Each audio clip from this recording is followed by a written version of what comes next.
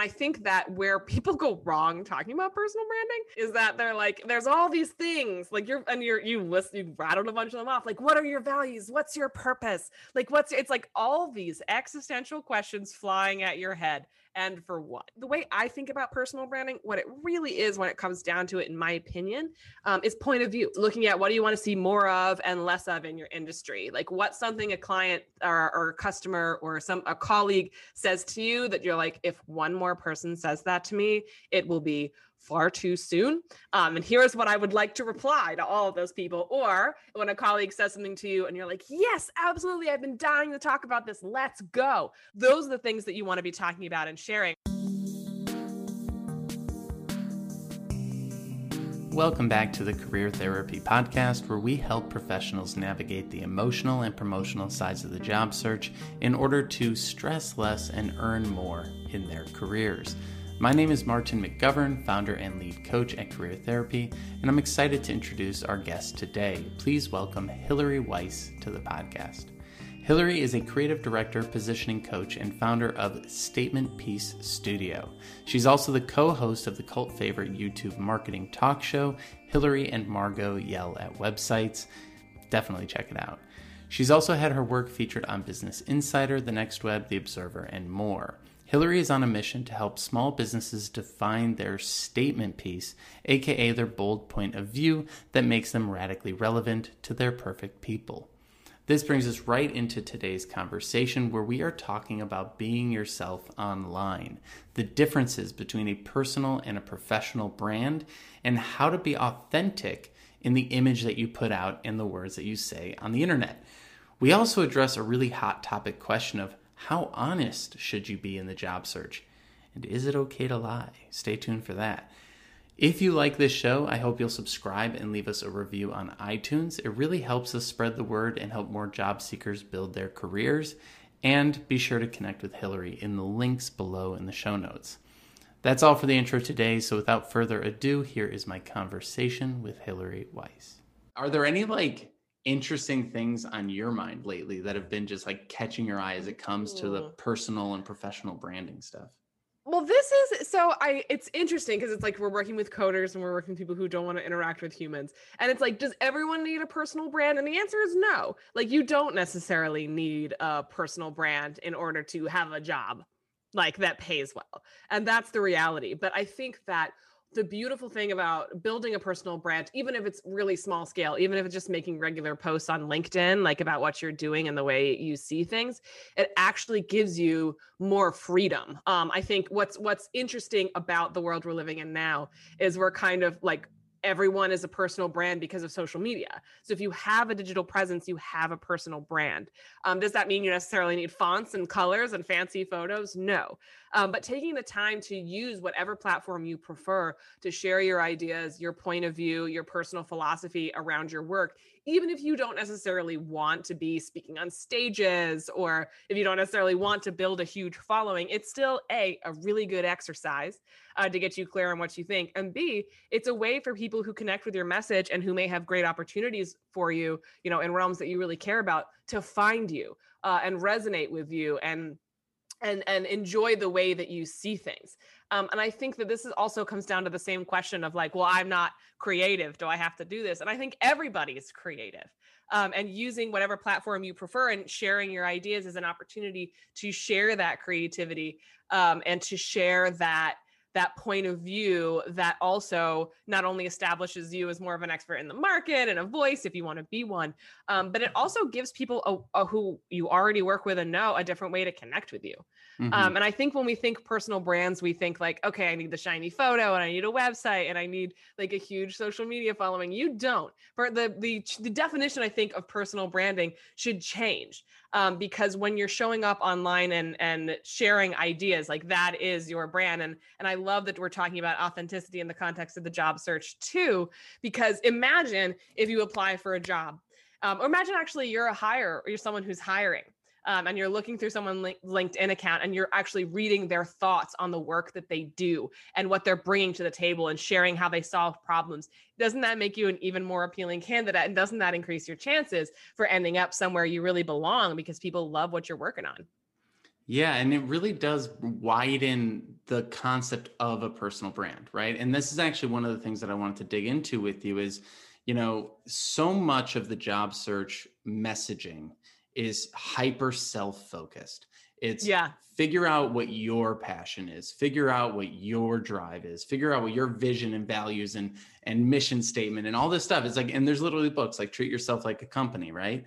Yeah. And obviously there's parts of that are good, that can Yep. help you with self-awareness, that can help you with a lot of things, but it can also lose the point. And like You could lose the plot. Yeah. right. And it also completely ignores your audience, right? It ignores the fact that you need a job, right? I could go into a company and be like, I love having coffee with people and talking to people. And that's just my thing. I love that. And they're like, great, Yeah. but can you write a resume? Like at a certain point, you need to tie it to their needs. And you've got this amazing background in marketing and branding. And Thank you. I was listening to some of your work and you're talking about how like the personal brand sometimes loses the connection to the audience. So what are your thoughts around that in the mindset of like a company being your audience? Yeah, and this is so, because I'm glad you actually watched this episode, y'all. Martin has done his homework and watched my show on YouTube, Ham Ya. That's short for Hillary follow and Margot. it. Go subscribe. Yell at websites. It's a good one. It's a happy little show where our audience is small, but highly engaged. Growing. Where we call ourselves a cult hit marketing show, and I really can't think of a better descriptor. But this is where, so the question we posed on that episode was, when we think personal brand, when we think authenticity, for some reason, it's really easy to slide into this idea of like reading your diary out loud to people. Like, is it authentic? Is it inauthentic if you're having a bad day not to talk about it online? Is it inauthentic when you had a shitty experience not to go? Oh, is swearing allowed on this podcast? By all means. Go for it. Excellent. So if you had a shitty day and you're not, if you had a shitty experience at work or with a past employer and you're not dragging them, in your posts, is that inauthentic? And the answer is, of course not. But I think that what gets people anxious about showing up as a personal brand is this idea of revealing too much, of oversharing, of going in the wrong direction. And so I love that you talked about this in the context of showing up as a personal brand, as a job seeker, and having companies be the audience. That's so, so important to consider, because you want to think about in your new role, if you're approaching personal branding and creating content, even if it's just LinkedIn posts, if you're pursuing it from that place of a personal brand who's speaking to a company, then it's going to open up a lot of options for you to discuss, because that gives you the opportunity to think about what kind of role do you want to be in next, and what do you want to be doing, and what kind of conversations and discussions and ideas that you have link up with this new role and the way you see things and your point of view and your zone of expertise. I think that's such a great reason to share that with the company in mind. So you don't necessarily have to be sharing like your breakfast or the fight you had with your partner last night, but to be authentically sharing your, again, point of view, perspective, personal philosophies around what you do. It also gives companies so much more context as to who you are and the way you do things. And ultimately, if you were to be hired, what you could help them create. Well, and I love that what you're saying there, because there's this, when we're trying to showcase our value and share our ideas in that way, right? Even just a post on LinkedIn. One of the interesting things that I see as a coach is there's this immense imposter syndrome that people feel during the job search, right? They've kind of lost their identity. Maybe they're going through career change. Maybe they got laid off. Something happened, and there's this incredible insecurity that crops up. And then they're being told to figure out their passion and create a personal brand at the exact same time. It's like, okay, so I feel the worst I've ever felt in my life, and I need to figure out what my life's purpose is all at the same time while stressing about money. Right. I got bills to pay somewhere and all this. And I got rejected by my favorite job. So I'm curious, when you think about developing your personal brand and finding your voice and finding your authenticity, obviously there's a lot of trial and error in there, but like when is it helpful? Like, when does building your personal brand actually help you figure out these things? And when can it actually be harmful if you're like kind of in a bad place? It's one of those things. So what is handy? So in my space, I'm an entrepreneur. I've been self-employed for the last 10 years. So building a personal brand was how clients found me. It was how I made a name for myself, built that brand equity and brand recognition that I need in order to get paid. What's handy about being someone working to build a personal brand, approaching career and like a next job at a company, is that you can take breaks in a way that the rest of us can't. So I think I'll answer the latter question first. And I think a time when it's not great to build your personal brand is when, again, you are extremely overwhelmed to the point where you can't even think straight necessarily. Does it have to be top priority? No. Like, we're in this context, we're talking about personal brand as an enhancement to the job searching process, as something that can add depth. And I think a lot of value potentially. And I find it's something that is obviously, it would be easiest to work on when things are going well. And then maybe you're thinking about a next job and you're like, I want to start talking about this and just sort of see what comes through. Fantastic. But where it can become overwhelming is if you're spinning a million plates. And if you're like, okay, we got the job hunt, we got to pay bills, I'm stressed out, I'm angry, because you're not going to do your best work, A. And second, it's just not top priority for you in that moment if you're feeling stressed out. So I'm going to let all of y'all off the hook if we're in that zone. However, you don't necessarily want to constantly make excuses for yourself for not showing up if creating a personal brand for yourself is appealing in what you want to do. And I think that where people go wrong talking about personal branding is that they're like, there's all these things, like you rattled a bunch of them off. Like, what are your values? What's your purpose? Like, it's like all these existential questions flying at your head. And for what? But I think the way I think about personal branding, what it really is when it comes down to it, in my opinion, is point of view, is looking at what do you want to see more of and less of in your industry? Like, what's something a client or a customer or a colleague says to you that you're like, if one more person says that to me, it will be far too soon. And here's what I would like to reply to all of those people. Or when a colleague says something to you and you're like, yes, absolutely, I've been dying to talk about this. Let's go. Like, those are the things that you want to be talking about and sharing. I actually have a tool for this called the Statement Piece Framework. It's free on my website if you guys want to grab it. It's prompts for content like this, because all great personal branding starts not necessarily by isolating your quote unquote values or finding your purpose in life, which if you've done that, honestly, good for you. I think that's amazing if you feel like you found your purpose, but also a lot of people aren't necessarily finding their purpose in their day job. So let's not get so lofty that we lose the plot, as we said. But I think that building that personal brand and coming at that from the perspective of somebody who's already in a career, it is really, really handy to, again, take the time to start creating a little bit of content, whether it's posts, videos, your own podcast, whatever you like, to start examining what you think. Like, what is your point of view? What are the ideas you want to anchor into, so that it gives you depth, beautiful depth for job seeking externally. And also, if you're in a company, it can really build that recognition internally where someone's like, yeah, I saw that post. Let's talk about it. You get an idea. So those are, I kind of think, the two scenarios where it makes a lot of sense. If you've got the energy to spare, and then if you don't and everything is dire, you can set down the personal brand aspect. At least in my opinion, you're a coach. You're a coach for these folks. What do you think? I think you're right on point. It's like there's different phases of building your personal brand, I think. And everyone has an opinion on what a personal brand is. And like, I've actually moved away from the term personal brand to professional brand just to take some pressure off of people and be like, smart. Stop worrying about your whole life right now and just start worrying about like the sales message for the company, right? Because most people who are trying to find a job, honestly, and this is a big difference between people who have been entrepreneurs and people who have just worked at companies, is that entrepreneurs kind of had to sit down and go, why would someone pay me money? Like, why would they? It's an important question to ask. It's a real important question, right?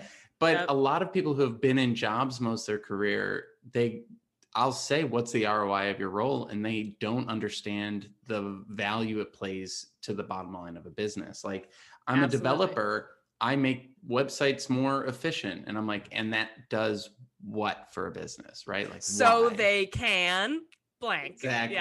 Yeah. And that, I think, like, if you're at this stage where you are getting existential and you're not ready for it, maybe just go look at a bunch of like consulting websites of people who do web development and steal their sales copy. Like that could be the baseline of your personal brand. I'm pushing back on I was a copywriter for 10 years. Don't steal someone's copy. But yeah, I think but also look around and also realize what conversations, like look around to comfort yourself and recognize what conversations are missing. Yes. Like that's the other thing, because this is a great, another reason to build a personal brand is taking the opportunity to expand the conversations in your space. Like if there's conventional wisdom that behind closed doors, everyone agrees on, but no one's talking about publicly, and you bring that to the forefront, woo. Absolutely. Flame emojis everywhere. And that's one of the things that I really liked about your shows is when you go and look at websites and critique them, because there's I think so often, and I say steal people's copy a bit facetiously because I know no one's going to go do it. There we go. No one ever listens to my advice, but there is this really funny thing that I think happens when we are putting ourselves out there for the first time, where we start seeing everyone similar to us, but only seeing the people that are more further ahead, right? I think the creator of Rick and Morty said, you don't go home at the end of the day and watch TV shows that are worse than what you can create. He goes, you only go and look at things that are better than you, and then you always feel subpar in relation to it. That's true. So one of the things that I like about how you sort of go through and look at websites and kind of critique them is like you're actively proving to yourself that not everyone is perfect. And you actually have an opinion on things. And I like how you phrase it. It's like, what is your point of view?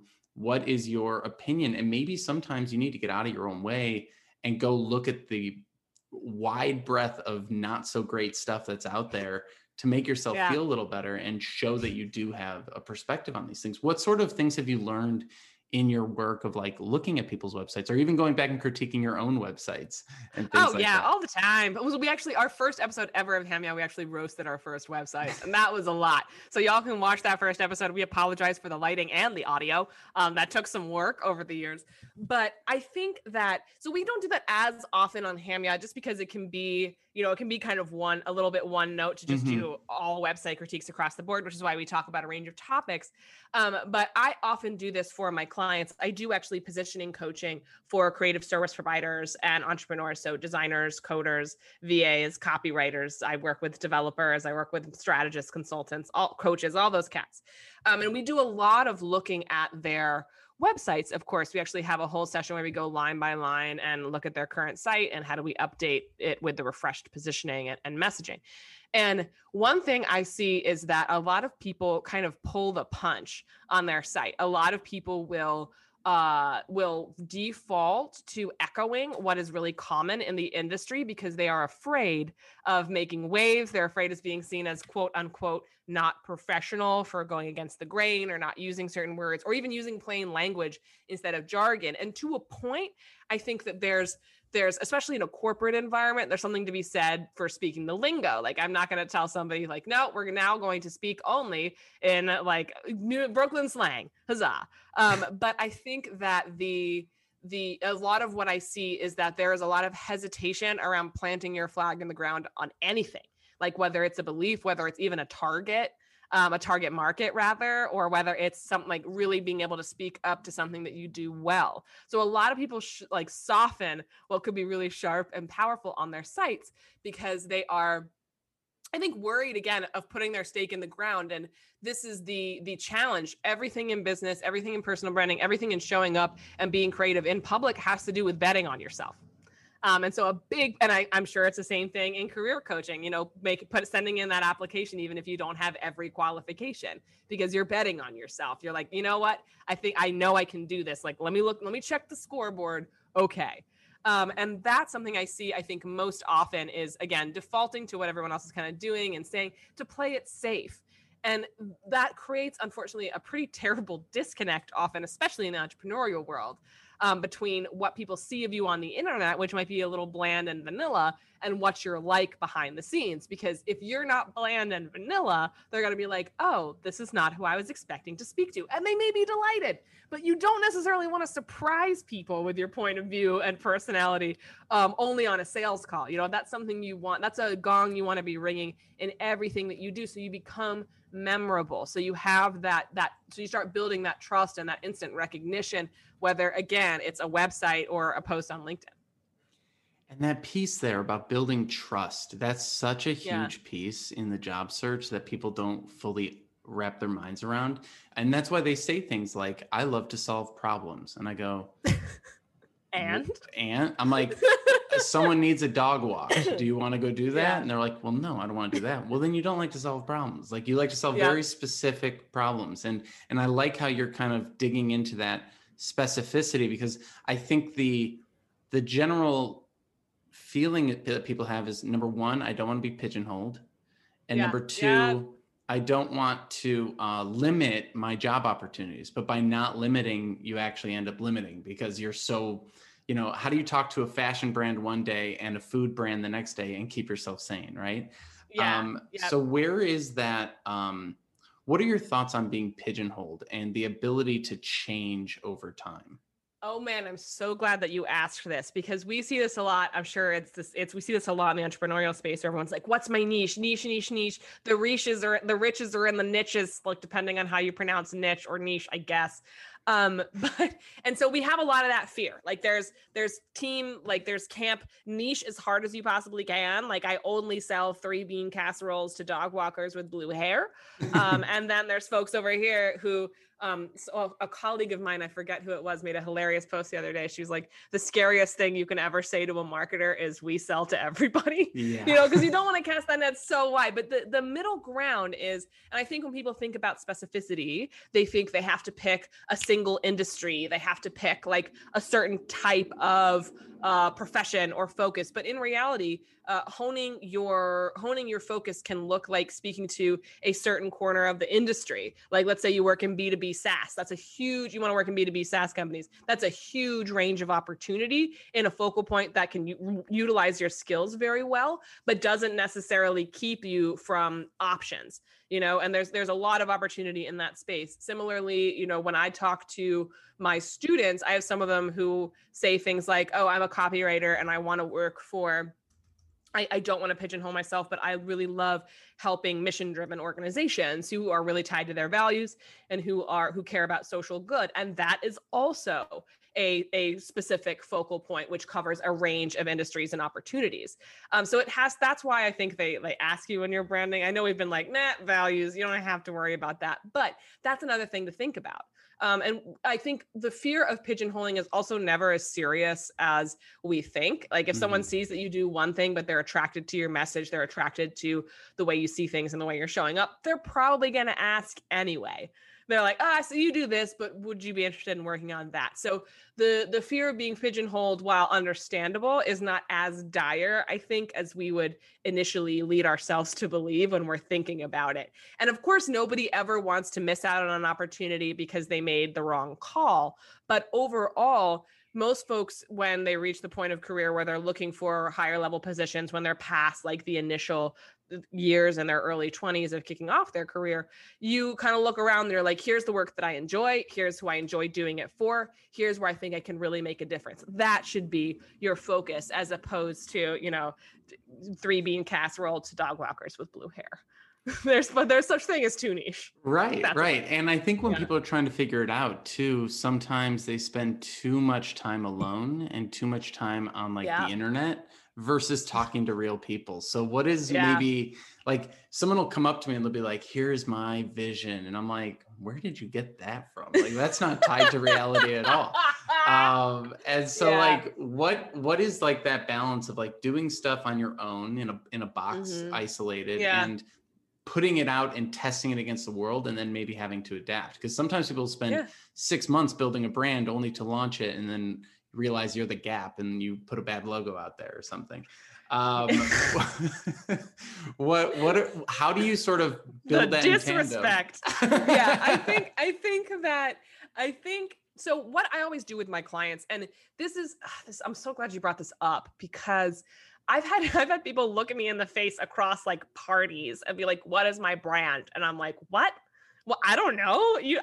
I'm not like a slot machine where you put coins like up my nose and your brand comes out. It just doesn't. That's not how it works." So many people see the process of branding, and I see this. Companies make this mistake a lot, where, as you say, like they are building their brand in isolation. Like they think it's good, their colleagues think it's good, so let's go. When in reality, building a brand has to start facing your audience. If you decide you want to build a brand, then anchor your message or ideas into one category, or talk about a certain thing or share a certain point of view, that actually starts with sharing content and sharing these ideas, as opposed to going off in a hole and accidentally creating a crappy logo. Brands are meant to be built, I think, as an act of escalation. And I've done this with every brand that I've ever built, where when I'm ready to change, I start my message changes first. The conversations that I'm having change first, because that's, first of all, the easiest thing to do, where I'm just showing up and posting and sharing, and I'm getting that feedback. I'm testing it in the real world. I'm figuring out what resonates and what doesn't. Whereas if I went in my little hidey hole and just made the brand in secret and then launched it, and I was like, where is everybody? Because the principle remains true. I think it's the art of war, where it's like best laid plans never survive first contact with the enemy. Same thing in entrepreneurship and in the job search, I'm guessing, because it is a matter of you can have one idea, but if your market doesn't respond, you're like, okay, back to the drawing board.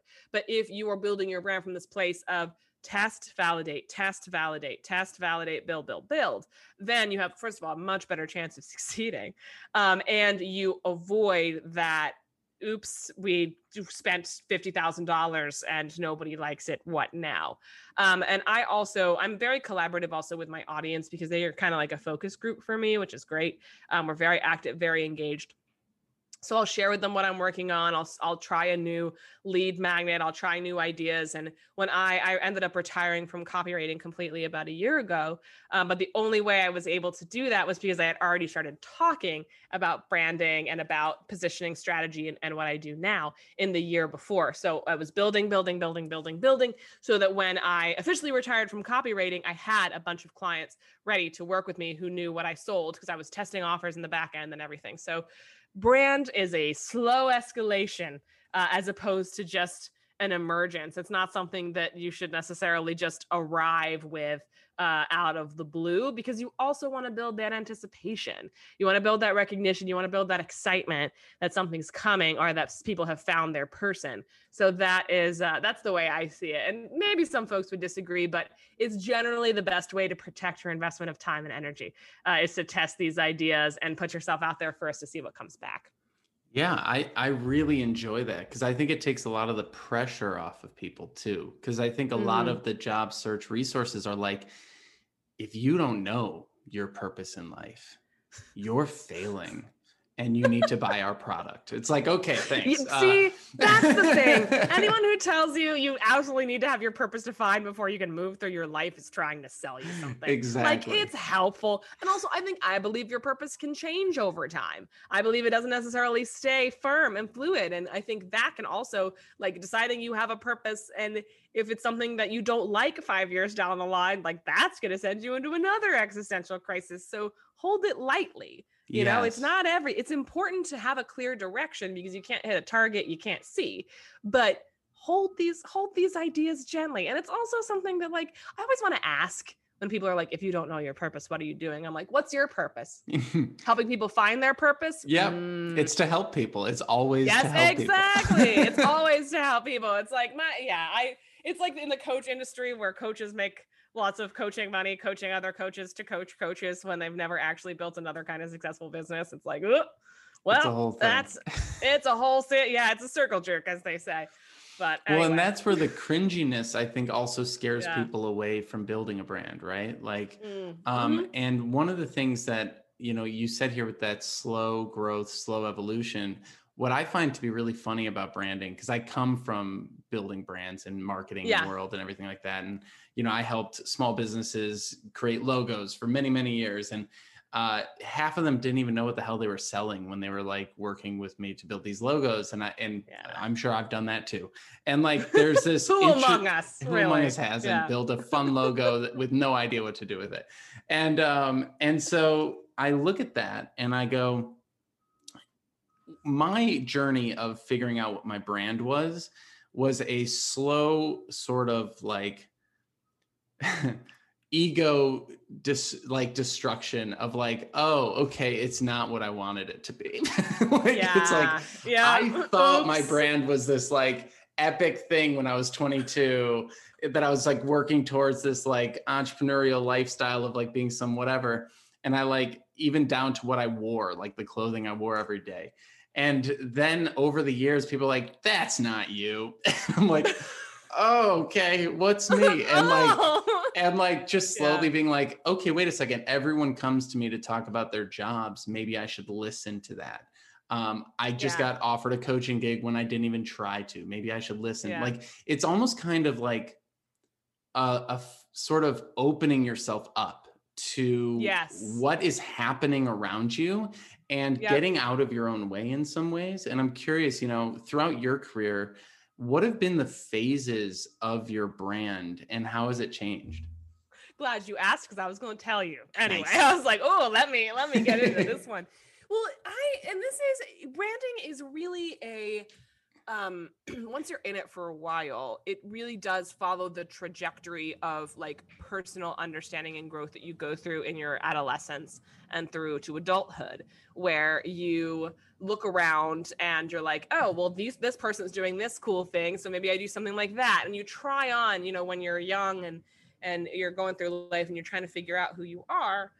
You try in a lot of different outfits, right? Maybe you think you want to grow into this idea. Maybe you want to try this, or that person was cool and you love them, so you want to model something off of that. And I think people get a lot of hate for beginners in the branding industry doing a lot of mimicry, but we all start there. Like, I don't know anyone who was like, all my ideas are perfect and original and my brand was amazing right out of the gate. Like, they're also lying to you and trying to tell you something for those, sell you something for those listening. But for me, so my first brand, this goes way back. So I started my business at 21 years old. Because it was out of the recession, we were coming out of the tail end of the 2008 recession. And I had a degree in communications, public relations, a second major in anthropology, but I wasn't going to do a lot with that. And so I was looking around and jobs were hard to find. So I ended up like getting into the world of copywriting, and I teamed up with a friend of mine who was a designer. So I was a copywriter, she was a designer, and we came up with this brand, Youngblood Sourcery, because we were both young, and it was Source, SOURCE, like source. Get it? Love it. Do you get it? Love it. But it was a good one. But it was kind of, my girl did the branding, and it was kind of like fall colors, like very like geometric chevron patterns, like very of the moment at the time. And I remember we were talking about a rebrand, and she wanted to go in a super witchy direction and be like, yeah, we're going to have a tarantula and like a video. I was like, excuse me, what? Like, all right, let's think this through. We actually ended up going our separate ways because she ended up having other interests, wanted to go back to school. So my first solo website after that, I got my start in a very, very feminine, women-led industry. Like, I cut my teeth in the coaching and lifestyle sphere. So my first clients and you can imagine how interesting that was. My first gigs as a copywriter were for life coaches, yogis, psychics, authors, you know, people in that space. And it was actually fun. It was a good place to start. Some people are out of their minds in that corner of the internet, but I got lucky for the most part. But the first site I put together, and you can see it on the first episode of Ham Yacht, it was a lot of like pinks and yellow. I'm not really a pink person. I love all colors, but you know, so it was a lot of like, it was like sunflowers, and it was very like feminine and like curly fonts and like, hey, gorgeous, how are you? Blah, blah, blah, blah. And that was fun, but I went so on the girly end because every site I saw was using those pastel colors, was like greeting people with this like warm, hyper feminine, like, hey girl, way and have these photos that were there wasn't like the photos they were fine. But it was just me kind of standing around. So I was following that trajectory, and it took a couple of years before I didn't really love it. And it got to the point, and this is always how you know the brand is wrong, where I was like, don't look at my website, but here's me. And I realized I was creating that disconnect that I mentioned to you, where it's like you're appearing one way, and then when you actually meet me, like I'm a New Yorker, I'm very straightforward, I'm not very soft and cuddly. You know, I am an earth sign, so I do like to cuddle. But the focus of the brand was very familiar, very soft, and I was like, I'm a little edgier than this. So my next brand, the whole ethos of the rebrand was elegance with edge. Are you familiar with the brand Nasty Gal, like Sophia Amoruso's gig? Yeah, back in the day. So that was actually like my model, and I had this really cool, it was my first time creative directing anything. And so I was like, it's going to be elegance with edge. It's going to be like Nasty Gal goes to Brooklyn. So I'm in all black in the photos because, you know, New York City. And the colors, when we like did away with all the pinks and the yellows and and like the seafoam greens. And it was like just blues, blacks, and tans. I was actually really proud of it. It was very geometric, looked really cool. There's like me in like a backwards baseball cap doing like my tomboy thing and stuff, really pushing against that ultra feminine vibe that I had going. And the jokes were really sharp, and the website got the job done. Like I had these really cool photos in this kind of like Terry Richardson style, where it's like very stark exposure and flash against the white walls. It really did well. And it lasted me for about 4 years before I started looking around, and I was like, okay, you know, this was me and now. And that's the beauty, I think, of entrepreneurship in general, and having a personal brand that you carry with you over a decade plus, is that as you evolve, your brand can too. It's never, you know, the persona should stay the same in terms of who you are, and the way that you share your ideas, because that's you know, that will stay consistent as default. But after my second website, or technically third at the time, I started looking around, and this is when I realized I wanted to quit copywriting and I wanted to do something different in branding. And that's when I started developing the Statement Piece Studio brand, which I have now. If you've checked out my site, it's all primary colors. So it's red, yellow, blue. And the reason for that was, one, there's a cool philosophical reason that I'll give you the first one, which is less philosophical. I was looking around, I was like, everyone's still doing all these pastels and jewel tones and golds and silver. You know what I'm not seeing? Primary colors. Let's go. And it helped that the primary colors bled into the concept that I was working on for the brand strategy that I was doing, where we are essentially distilling you in the strategy that we do down to the essence, the core of who you are. And primary colors, you distill all colors down, and it's those three. Also, Mondrian is awesome, and that was he was an abstract artist, and that was what he abstracted everything down to. And so that became the big focus of my brand, along with this idea of bigness, I'm a big personality, as you can probably tell. And so a lot of my brand photography and imagery is around that. And the headline is Big Ideas That Stomp Off the Screen. Because it was, I'm not just helping people develop brands, I'm helping people really lean into their bigness, whatever they want to turn the volume up on. I work with a lot of introverts, so don't let me scare y'all. Don't worry. There's different ways to be big and to be strong and turn the volume up without screaming and beating people over the head with stuff. But so that was the trajectory my brand followed, and I'm so happy with my current brand. It's been in place since 2018, still going strong. We're doing new photo shoots to keep things up to date, but it really feels like me because I had done the work to figure out like what was wrong with the past brands. What are we evolving into? Where do we want to go? Because a really great brand won't just support where you are now and show that off. You know, I'm talking like a brand that's like colors, fonts, photos, all those things.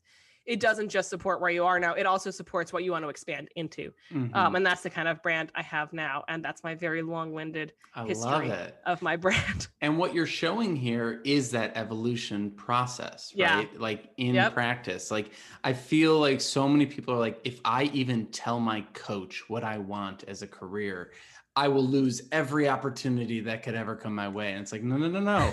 People We're so dramatic. I know. Yeah. Well, and no one's like, until you get to a certain point, no one sees it. Like the number of websites I've put up and then 2 months later taken down and then realize no one ever saw that iteration. It's like, so you're fine. Yeah. Probably. It's like, oh, I've spent a lot of hours on that thing no one saw. And like that, I think is really important for people to realize. And then also, there's kind of two sides to it. One is like you're designing with your interests, but you're always keeping the user in mind. And yes, absolutely. That's such a big thing, because I see very often, especially with UX people and designers, they overdo it. They over design it because they're like, this is my only creative outlet right now. Let's put everything into it. And I'll get things with like stuff falling from the top of the screen, or like a watermark, stuff falling right now. Or like everything is in like old typewriter font, and I'm like, no one can read this. And it's all the motion, like things are coming in from the side to like scare you. I'm like, what? Okay. Anyway, yeah, you're absolutely well, and right. and so it's like we have to be true to ourselves, but we also have to be true to the audience. And that is such an interesting place to find yourself in. It's going to take iteration. It's going to take a lot of effort. And like one of the things I found that was so odd about career therapy is like the brand is kind of like pink and purple. And I'm like, I don't even know how that happened. Like I just was like playing around with things. I'm like, that's the color I like. And it just kept happening. And it's like, okay, so now I've got a pink brand. Every other career coach is blue. How strange is that? And like, but it resonates with people. And like when you hear good feedback and you hear people say like, oh, I like that, you just keep inching in those directions while also staying true to you. But I think the thing I want to bring up here is like, with the message, with the brand, with everything you're doing, how do you make sure it's resonating with people? Like, obviously you can put up things, but no one's looking at a job seeker site right now, right? So you could endlessly update. And that's the next piece, because literally I'll have people who update their resume 30 times. And I'm like, have you sent one out yet? Like, it's like you're on the 5th version of your portfolio, but no one knows who you are. How do you actually go from like, all right, I've put myself out there. Now I got to see what people are saying about what I've put out there, right? How do you get yourself in front of people? Because a lot of what we're talking about is visibility, right?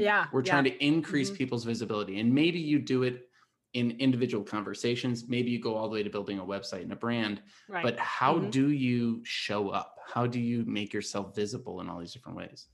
Absolutely. And I think a piece of this, it's really simple that a lot of people forget about, because we think like, if I want to build a personal brand, I have to be on all the platforms all of the time. And it's the same thing with like not trying to pigeonhole myself. Feel like I need to make sure everyone can see me. But if nobody who's going to hire you is on like Instagram and Facebook, and everyone, like, you need to think first. So this brings me to the point that you need to figure out, first of all, where are the people that you want to see you hanging out? And that could be, a social media platform. That could also be in-person meetups. That could be stuff that's happening locally. Who knows what's happening with COVID right now. But I think that that's what I would encourage people to think about, because what gets us into that, like, I'm constantly refining. I'm constantly like I have the best looking portfolio ever and nobody has ever seen it. It's because we overwhelm ourselves with the idea that we need to be everywhere. When in reality, especially for a goal like getting a new job, we need to figure out where are the potential employers, where are the people who will be reading our resume, where are they? And then where are the people who would want to be checking out what I have to say? And then really it's a matter of showing up repeatedly. Sorry. You're good. The music of New York City in the background, music of Brooklyn, New York in the background here. But I think that, and this is something that I talk about with my clients a lot too, where when it comes to marketing themselves, they overwhelm themselves thinking they need to be everywhere when they don't.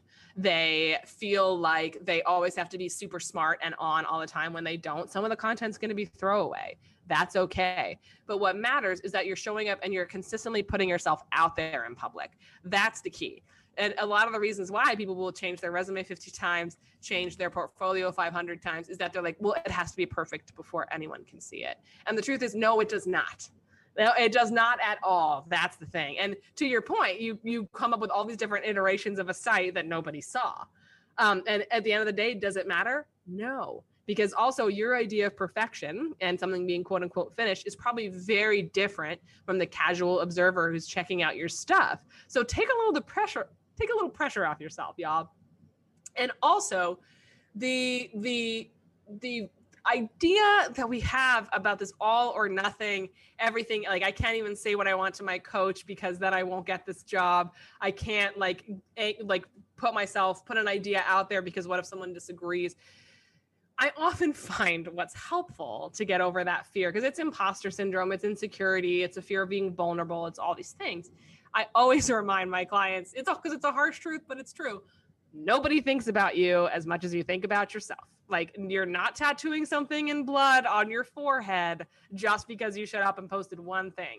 And so once you kind of realize that this is a game of consistently showing up, this is a game of momentum, this is a game of building and of growth, then it's a lot less scary to show up and start trying to talk about things consistently, because you know nothing is permanent. Everything can change. If you have a small audience, even better, because that gives you an option to make mistakes and then change them if you need to. But does that answer your question? I realize yes, I got no, I love it because, and it's so true. Like, I actually had this moment years ago. I was hanging out with a buddy at a networking event, and they said to me, you know, I think you're pretty forgettable at these networking events. And I was like, ouch. Damn. Like, but we were like those kinds of friends. Yeah. We were very honest with each other. And he's a very flashy, like, wear a colorful, jacket kind of guy. Too. Yeah.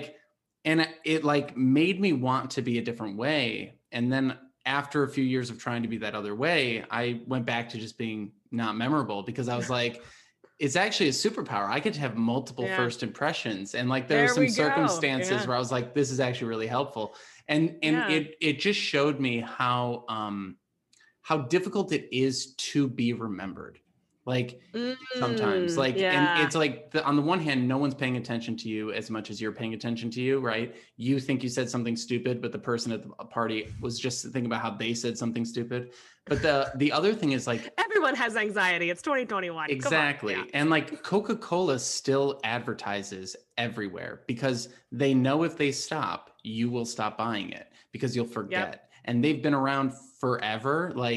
And so it really reminds me, like, I used to have panic attacks going into networking events thinking everyone here is going to remember me for the worst thing I do tonight. Yeah, and then I hit a point where I'm like, you kind of have to beat someone over the head for them to remember you. And that is a power. It's a power in one hand because you can test a lot of things out. Yes, exactly. But it's a struggle on the other hand, because then you're like, well, how do I get remembered? Yeah. And that becomes the back and forth. And that's where the brand can really thrive. And one of the things I'm curious about in your perspective, because people do sort of feel invisible during the job search. And it's made even more so visceral because you apply to job boards and you hear nothing back, and it can be really deadening. Rejection is tough. Yeah. Yeah. And the question I get asked all the time, and this is maybe the more controversial question that I always laugh when I hear it. It's like, how honest should I be about myself? And this is where I find it so interesting, because brands are not being honest. When they put up a job listing, it's not real. Like, it's 60% maybe. Yep. And I always say, who has been hired for something?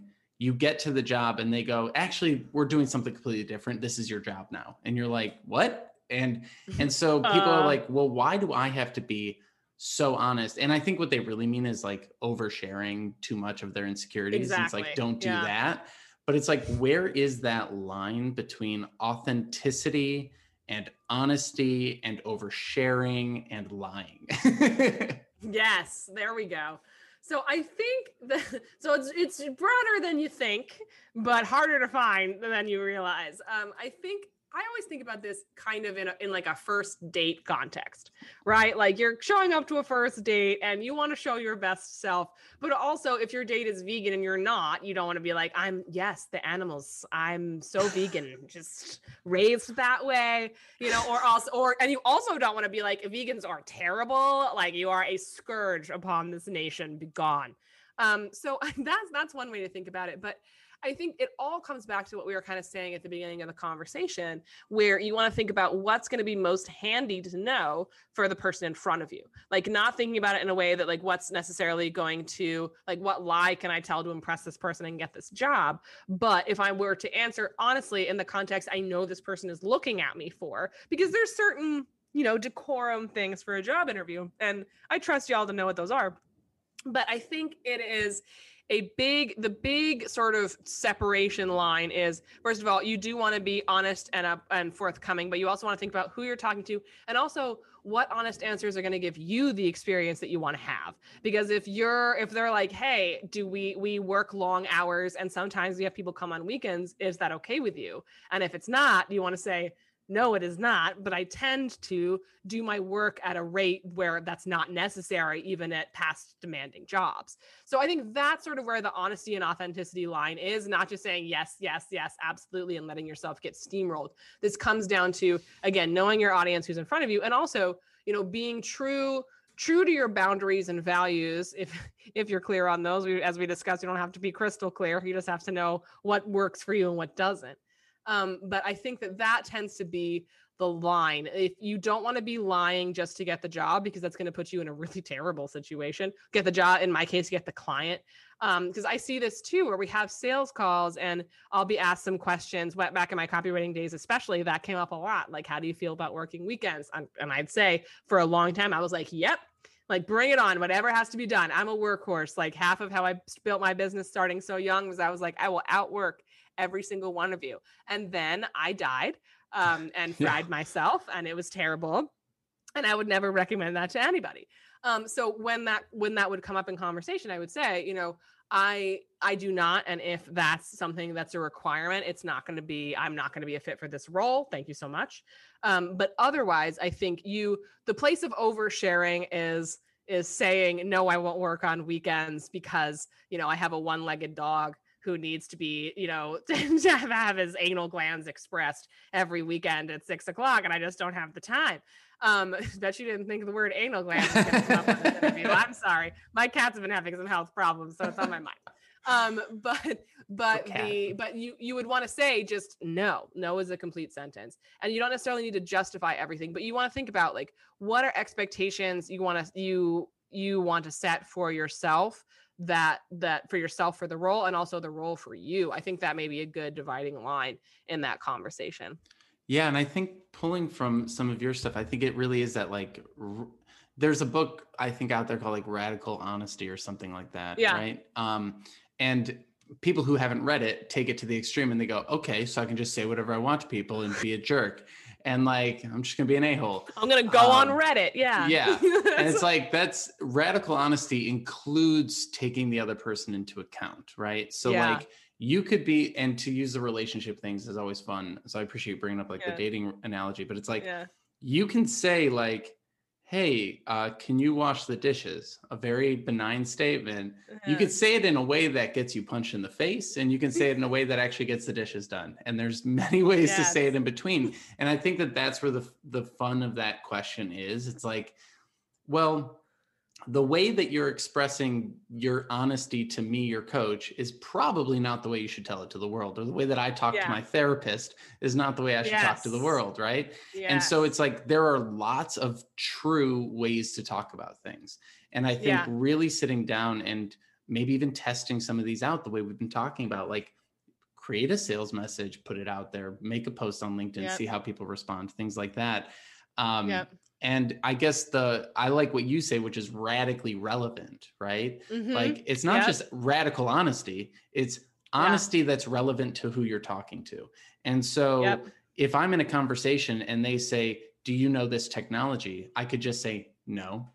And then it's awkward silence. Or I could say, no, however, I know this, this, and I could build on this, and I could get up to speed in this much time. It's talking about the potential. And I think that is where I sort of want to wrap up things, which is, when we're branding ourselves, are we branding ourselves backwards, or are we branding ourselves forwards? Are we looking at the potential of what we can do? Are we looking at what we have done in the past, and what should people be thinking about?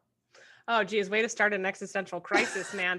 I think so. In my opinion, I think branding it's both. It takes into account where you've been, because that's a big credibility builder. That's your knowledge base. That's who you are. But it also keeps into account where you want to be. How do you want to be coming across? What kind of lifestyle do you want to have? What kind of companies do you want to be pouring your talent into? It's so important to think about that. So it is both, because branding is not only standing strong in who you are and what you know, but it's also setting a plan for where you want to be and using your brand to pursue that, especially in this context. And this also, which to bring it back briefly to the authenticity point, we talk a lot about the difference between like clarity of message and like clarity of vulnerability that you're sharing from, and like a catharsis side of vulnerability where you're like, I'm sad and my mom didn't hug me enough. And like, that's something where we're oversharing. And so when it comes to branding, you want to think about, especially in the context of finding a career, you want to think about, when you think about authenticity, when you think about showing up as your real self, that is looking at who you are, what you're bringing to the table, and what that value is, and pointing that in the direction with your brand that you want to be, that you want to go in. And so ultimately, I think people ask me a lot if it's inauthentic to be speaking from a place of, wanting something slightly different from what you have right now. And the answer is absolutely not. But you want to be developing those ideas in public. You want to be having those conversations as well, so that when the opportunity presents itself, you at least have some of your concepts sorted out before you're ready to get to that next phase, and people get a chance to get to know you in that way as well. I love it, Hillary. Well, that brings us to the end here, but I'd love to share with the audience what you have going on and where they can find more about your work. Oh, this is where I get to use my radio show host voice. Are you ready? Yes. My name's Hillary Weiss, and you can check out my website at www.hillaryweiss.com. That's HILLARYWEISS.com. I'm on Instagram at HCWEISS. So that's HC Weiss. That's C for my middle initial, which is Claire. And you can find me on Twitter under the same handle. As I mentioned a little earlier in the conversation, my Freebies, a Statement Piece framework, which is all about prompts for content, exactly the kind we're talking about here today. You can also check out my YouTube show, HAMYAW. That's HAMYAW, stands for Hillary and Margot Yell at Websites on YouTube. Come check it out. It's focused on entrepreneurs. We talk about so many challenges that people on the career path face as well, including things like imposter syndrome, authenticity, as we've talked about, handling feedback, all that good stuff. So come on over, check it out, give us a subscribe, leave us a comment somewhere so I can find you and say hello. I'd love to meet you. And thank you so much, Martin, for having me. Thank you so much for having me. Yeah. Thanks for being here. It's been wonderful. We'll talk soon. All right. Take care, man. Bye. Thank you so much for taking the time to listen to this episode today. I really appreciate your support of what we're building here at Career Therapy as we continue to try and explore the hidden side of modern work and tell some of the stories that maybe don't get enough light shed on them. If you enjoyed what you listened to today, I hope you will leave us a review on iTunes. Subscribe to this wherever you're listening or watching on YouTube, Spotify, etc. And share this with some friends who you know are going through similar experiences and looking to build their career and gain some insights along the way. Again, thank you so much for stopping by, and I wish you the best. I'll see you on the next episode.